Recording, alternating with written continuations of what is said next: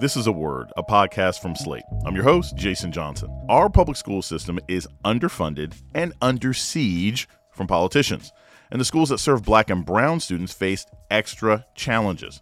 But there are still many success stories and reasons for hope. These aren't exceptional students. There are exceptional people, ordinary people who do exceptional things in the schools to ensure that we lift up the young people. More on the film, Defining Us, Children at the Crossroads of Change, coming up on A Word with me, Jason Johnson. Stay with us. Your brain needs support, and new Ollie Brainy Chews are a delightful way to take care of your cognitive health. Made with scientifically backed ingredients like Thai ginger, L-theanine, and caffeine, Brainy Chews support healthy brain function and help you find your focus, stay chill, or get energized. Be kind to your mind and get these nootropic chews at ollie.com. That's OLLY.com. These statements have not been evaluated by the Food and Drug Administration. This product is not intended to diagnose, treat, cure, or prevent any disease. Welcome to A Word, a podcast about race and politics and everything else. I'm your host, Jason Johnson. This September, A Word is focused on education. Today, we're looking more closely at how public schools can and should adapt to serving the majority of their students who are Black and brown. Defining Us, Children at the Crossroads of Change, is a documentary that aims to open that conversation and to redefine the stakes for America's future. If we have associations and beliefs that certain parts of our population could be written off and marginalized, our society is in for a lot of trouble. That's the voice of career educator Paul Forbes. He's a diversity and equity consultant and the executive producer of Defining Us. And Paul Forbes joins us now. Welcome to A Word. I'm thrilled to be here. Thank you for having me. What inspired you to make this film, Defining Us? So I've been an educator for all my life, right? 24 plus years in the New York City Department of Education, the largest school system in the country, in various roles. In the last couple of years, probably about 10 years ago, I was asked to lead, at the time, the largest public-private partnership in the country, the Expanded Success Initiative that was coming out of Mayor Bloomberg's Young Men's Initiative, right? That was focused on improving outcomes for Black and Latino young men in health, justice, employment, and education. I was blessed to be leading the educational component, as I said, ESI, the Expanded Success Initiative, which is focused on ensuring that our Black Latino young men were not just graduating, but graduating college and career ready. You know, during the time that I was doing that work, I always said from the beginning, it was important that we tell our story. Oftentimes, folks just aren't aware. And so I wanted to make sure we were memorializing and capturing the stories and also capturing the work we were doing, what worked, when it didn't work, you know, so we feel upward to make sure we were learning from and that we could share this in New York City.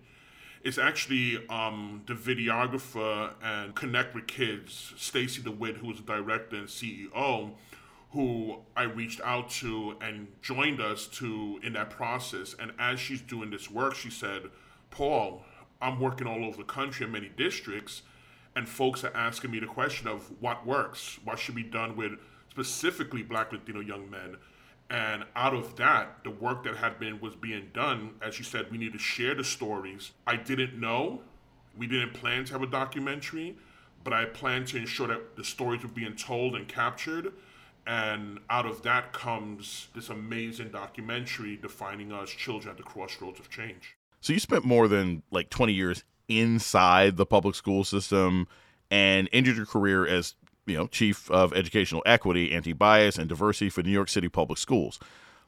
From that experience, what did you see as the most critical way that schools are basically failing Black and brown kids? Like, what was the thing that at the end of that career, you're like, goodness great, if we could just do this? What was that thing? You know, there were so many things, right? I'm currently a consultant, right? I'm a bias awareness and equity consultant. And I think my answer is going to come out of that. You know, we speak about low expectation. We speak about the mindset, but we carry a lot of bias-based beliefs every day, right? As human beings, I'm gonna start with just as human beings, we have bias-based beliefs.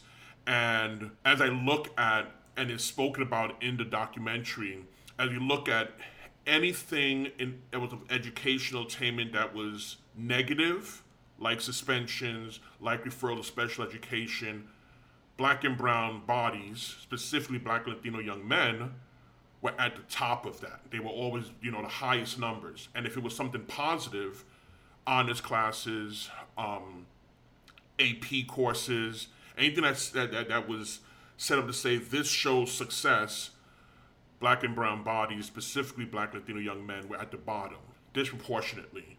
And so I think about how many amazing, well-intentioned educators, administrators that I've worked with, that I've met across the country, and I hear, right, the mindset of we believe we all can. We all can. Equity for all, and all children can learn.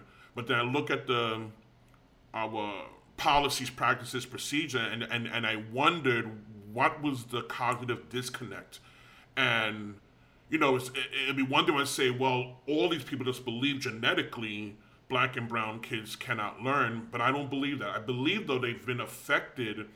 As I say in my workshops, we've been drinking the same water, we've been breathing the same air. It's affecting us, and we don't even realize it. And so I begin with those, what do you believe when you see Paul Forbes, or Jason Johnson? What immediately comes up? What kind of, as I would say, the associations that come up for us? And I would argue that is a key part of what I'm seeing. If we could begin with that foundational conversation about the bias-based beliefs, what we've seen, what we've been exposed to, what we've seen on television, and be honest, I think we could truly have constructive conversations, and which is why this documentary is so powerful, because I know the neuroscience tell us that if we know more about each other, if we know the stories of others, that absolutely helps us to mitigate. It won't eliminate our biases, but it mitigates, and we see folks in different roles and different places. But that's important just for us to know that it is possible, because we're hearing the stories, we're seeing others, it can be done. Something that was really interesting to me in this film is that, we hear from teachers, administrators, whatever, people of all races. People are shockingly candid, like they actually talk about race the way that people actually do. And this is one thing that got me. Here's a clip from Courtney Winkfield, who's currently a strategist for New York City Public Schools. If we can't talk about race, we sure can't understand the impact that it has on our decision-making as educators, on how we write policies, and on how we position and make choices around curriculum instruction that our young people experience every single day. So for context for the audience, Miss Winkfield is white. And you don't often hear, honestly, you just don't often hear white people who are actually dealing with Black folks every day use that kind of candor and make those kinds of connections. How widely accepted is it within education that race is informing policy? Are most people coming to the understanding that Miss Winkfield has come to, or is it still even a battle to get people to recognize this? I don't know all educators. I haven't been in all districts. What I will say from my experiences, both in New York City, the largest school system in the country, and places where I go to do this work, is a challenge, right? There's acknowledgement that there's something going on. Part of the work that we do out of Teachers College, part of the work that we've been doing is just educating and informing, right? And so I know that these discussions have led to more educators being not only aware, but also allowing for the conversations to occur. Courtney Winkfield, she went through Glenn Singleton's Courageous Conversations, right? And so learned about how to talk about race. And as you said, a white woman who's an educator with a principal in East New York, was able to see and learn. And if you speak to Courtney, she would say that there were many things that she has learned, right? That she has unpacked in her own as a well-intended white educator who came. There might have been a savior mentality pieces. So she had to learn. She had her own journey.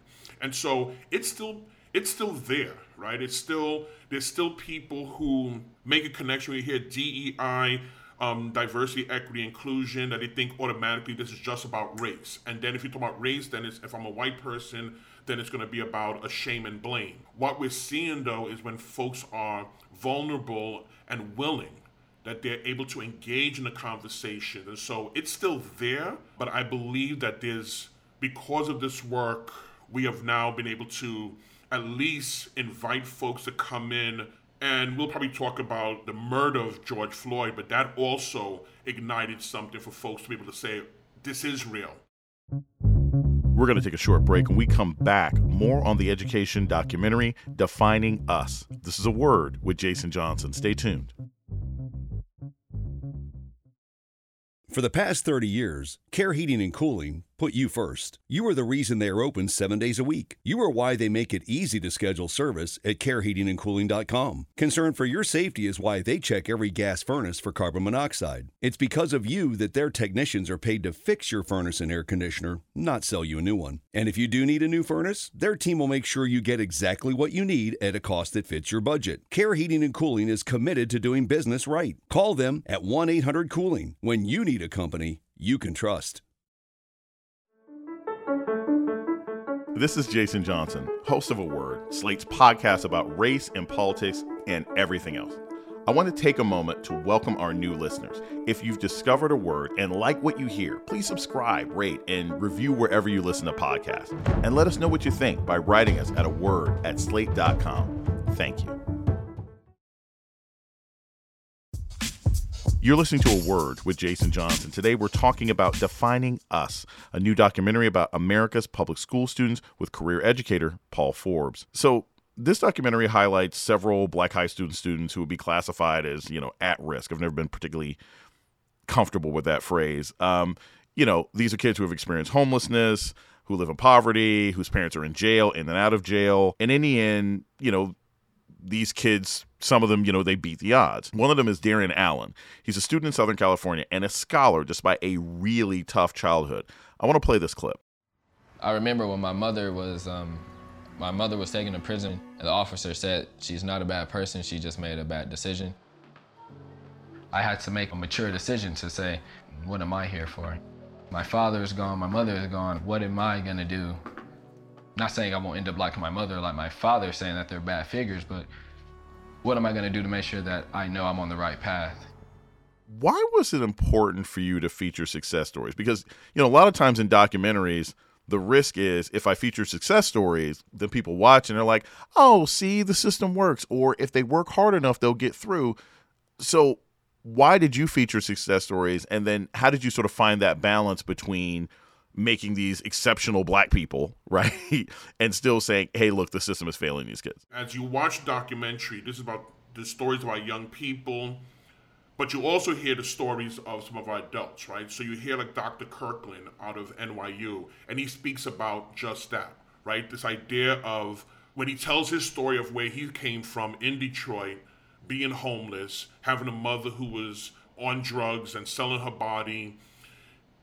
He basically concludes and says, there's people that will say, you made it. You were a success. And he said, I shouldn't be the exception. I should be the rule. One thing I wanted to be sure, and again, this was a conversation I had very early on before we were doing a documentary. We were simply memorializing with Stacey DeWitt from CWK and, again, the director of Defining Us. I say that I don't want to... not on the backs of our young men are you going to be who you are, right? You're not going to just come in and just record, and I don't want our young people being taken advantage of to be seen as and say, oh, look at this, and lift them up, almost fetishize, right? Didn't want that to happen. What was important was that we just met and worked with students that we would see in any schools, right? And that was black and brown. These aren't exceptional students. There are exceptional people, ordinary people who do exceptional things in the schools to ensure that we lift up the young people. And so, when we look and we say, okay, Darian, for example, got a scholarship, went to a Posse scholarship actually, and went to University of Wisconsin-Madison and was doing his work, then just recently graduated and he's come back to his home to really begin to lift up as a filmmaker and to build upon. Like, right, we hear about Angel Diaz, for example, who was in the Bronx, and tough situation.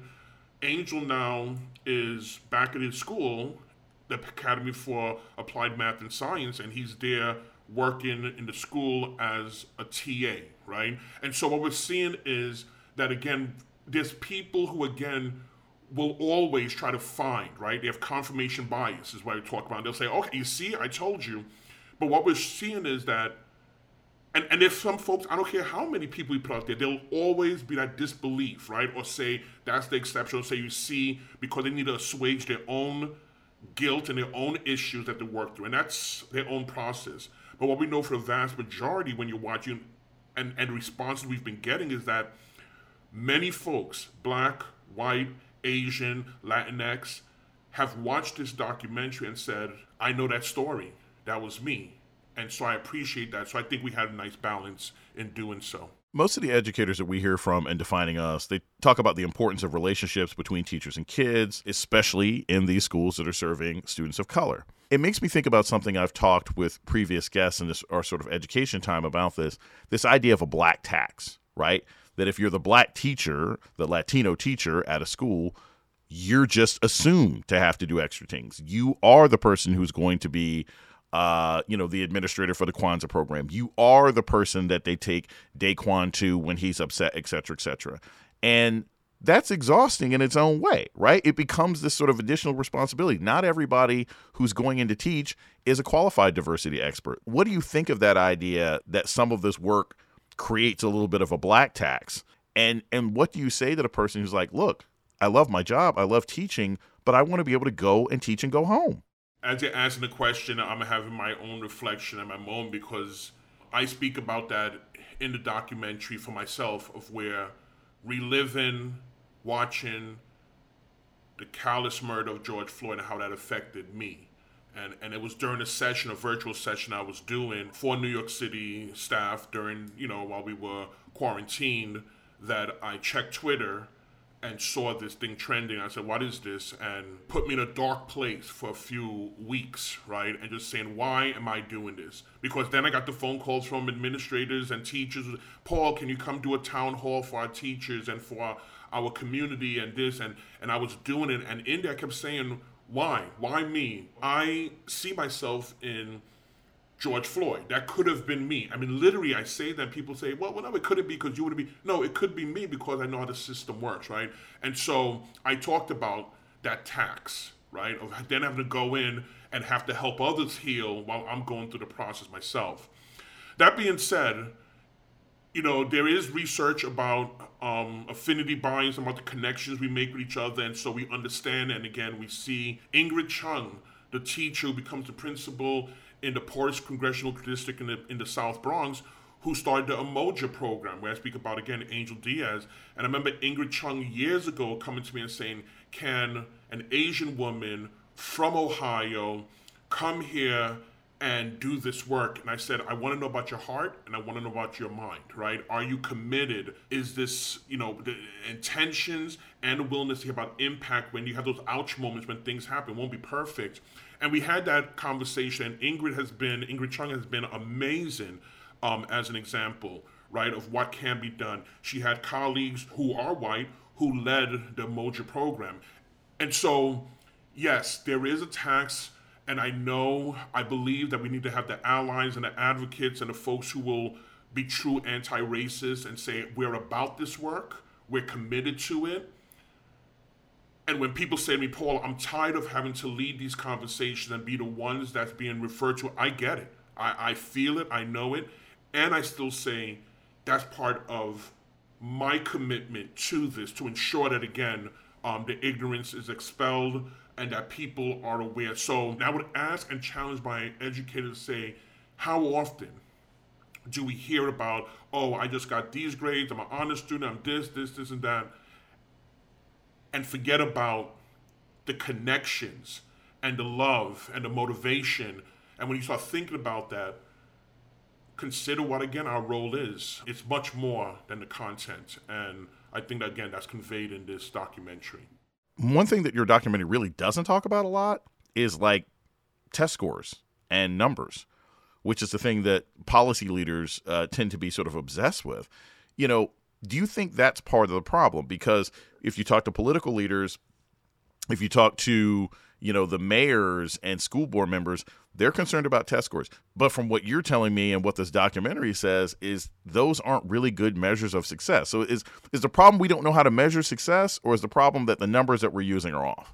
Folks do not know the history of standardized testing that we know today. If you are listening to this and you're not aware of what eugenics is, right? Go Google it and find out, right? And I say that humbly because I've been doing this work as a career educator, and it was a few years ago, maybe 6-7 years ago, while I'm at a conference in Atlanta, when I first heard and learned about eugenics. And it has changed my views of why we're doubling down on and understanding what the SAT, where that came out of. I believe that if our policymakers would just, again, spend more time with, in the schools and or having conversations with the folks that understand why this is and how this is detrimental, I think they would also have that paradigm shift and realize we have gone way too far and for too long, and we keep saying how many more moves, No Child Left Behind, Race to the Top, Race to the Bottom, all these different initiatives,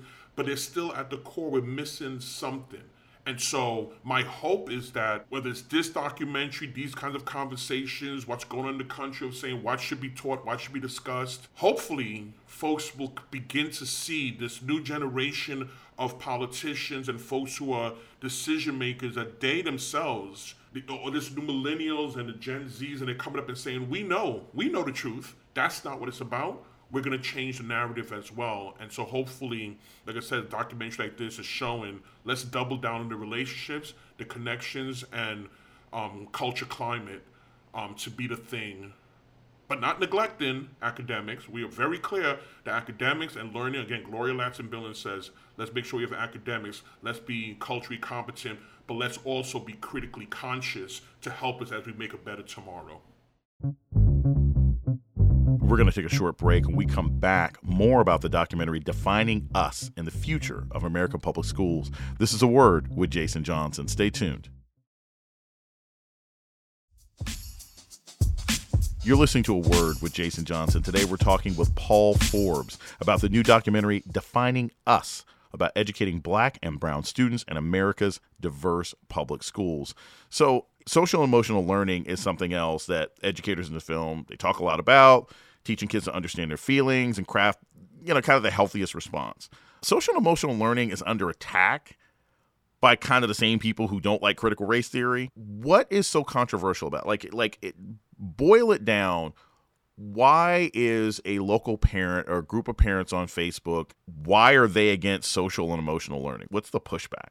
If I say to teachers, to parents, do you want your child to be a critical thinker, to be able to take information, unpack it, dissect it? Most would say yes. Okay, well, that's exactly what we're doing. My thing has always been, I need to lift up and show what is working. I can show you years and years of work they've been doing and show you that when you are culture responsive, when you allow the lived experiences of our young people and families into classrooms, you get better results than when you say, no, that's the door, leave all of that outside the door. And there's more people who know the value of social emotional learning when you take away that acronym and just say, I know the value of love, relationships, support, and caring. And that's where I want to be. I want to be a place of love and support and caring, and let that manifest, and we see where we go from there. There's a moment in Defining Us where you talk about sort of a crisis of faith that you had after George Floyd was murdered. And I want to play the audience that clip. When I watched George Floyd, as I watched him as he was murdered, and I watched as a police officer was able to just casually kneel on his neck for over 8 minutes as he screamed out for his mother,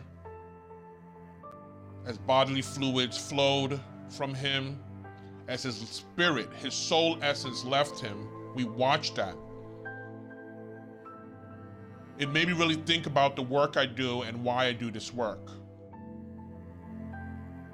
And it really bothered me.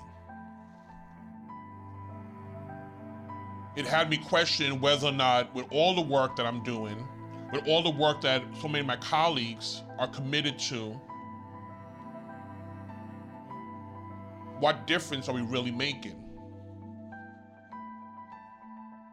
And at one point I said, you know what, that's it, I'm done. I think a lot of black folk around the country sort of felt that way in whatever industry after seeing George Floyd murdered.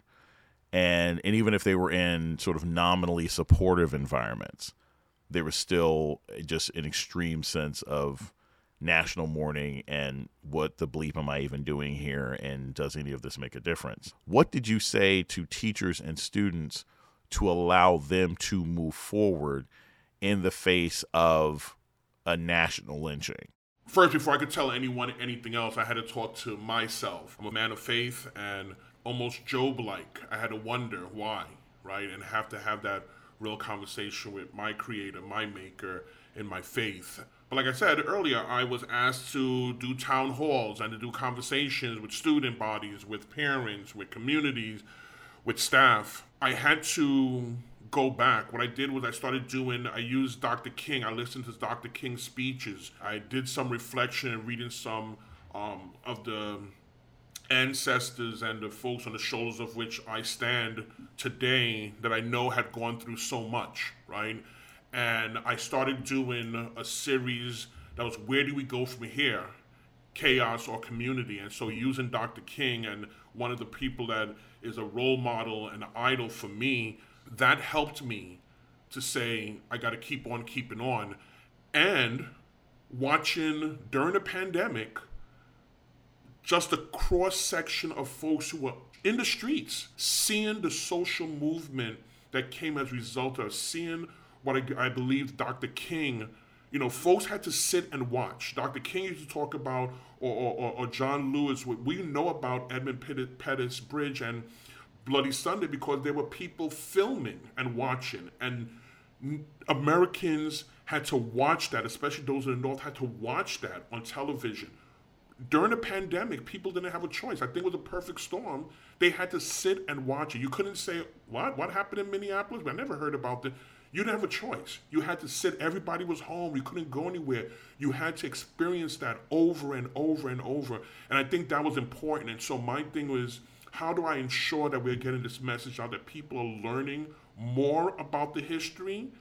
And that's part of my calling and my ministry. My father was a pastor. I didn't follow in theology, but I do believe that I'm bringing the good news to the believers and the unbelievers. And I think that's important. And so I wanted to honor that and honor those who came before, as well as our children who are at the crossroads of change as they are moving forward to be that support. My last question is this, just sort of simply, what's just the big takeaway that you want people to get from Defining Us?